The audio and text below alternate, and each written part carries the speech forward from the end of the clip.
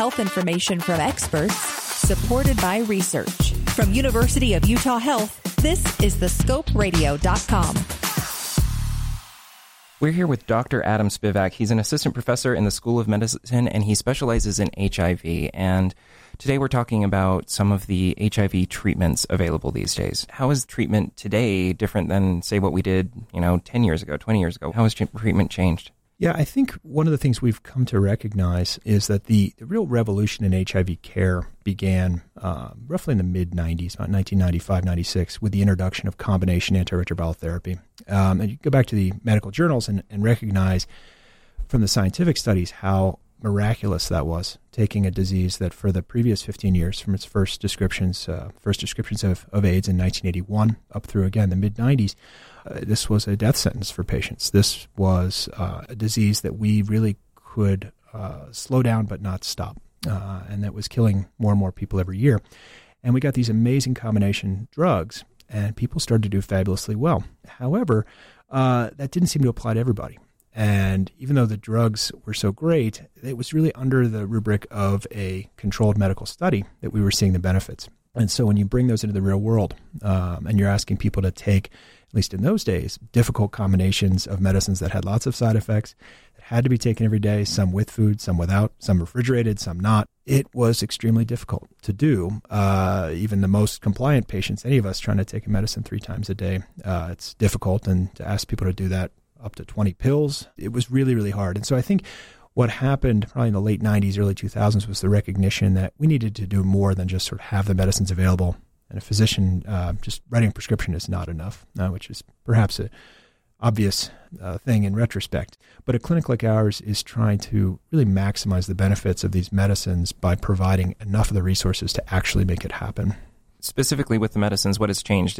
Are we still dealing with like those 20 pills a day, 3-4 times a day, or what are they dealing with now? Yeah, luckily that has also changed. And so that's really perhaps what we would call version 1.0. And that's way actually luckily in our distant past.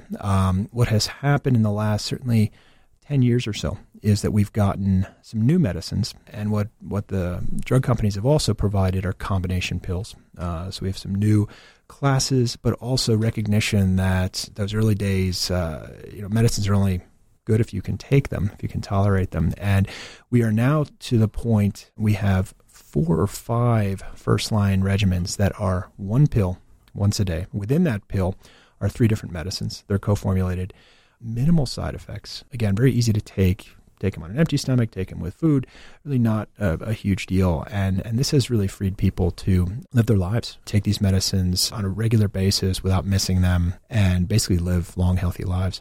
Besides the medications, just the straight-up treatment, let's take me through an individual has tested positive for HIV, and they come into your clinic. What do they expect when they come to the clinic there?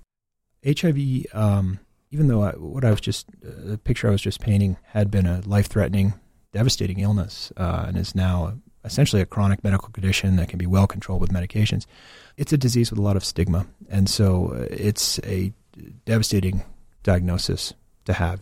It is an extremely difficult thing for patients who are newly diagnosed. And so my first visits, and I know this is the same with my colleagues in the clinic, when I sit down with a patient who is new to the clinic and new to a diagnosis of HIV, we essentially spend the first visit and sometimes first several visits just talking it through, just talking about what it means, a lot of reassurance, a lot of education, trying to get the patient up to speed with modern treatments, with life expectancy, with how they acquired HIV. There's often a lot of discussion, a lot of reflection about what happened, what risks were taken, what can be changed going forward.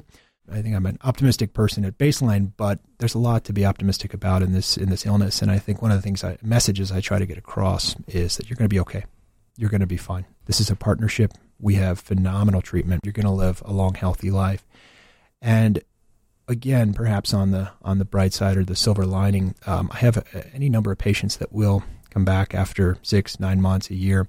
Obviously, we've been seeing each other in clinic in the interim, but they'll come back and reflect upon those first visits, and they'll tell me how much they've changed. And a lot of the changes that they identify in their life after a diagnosis of HIV are positive changes.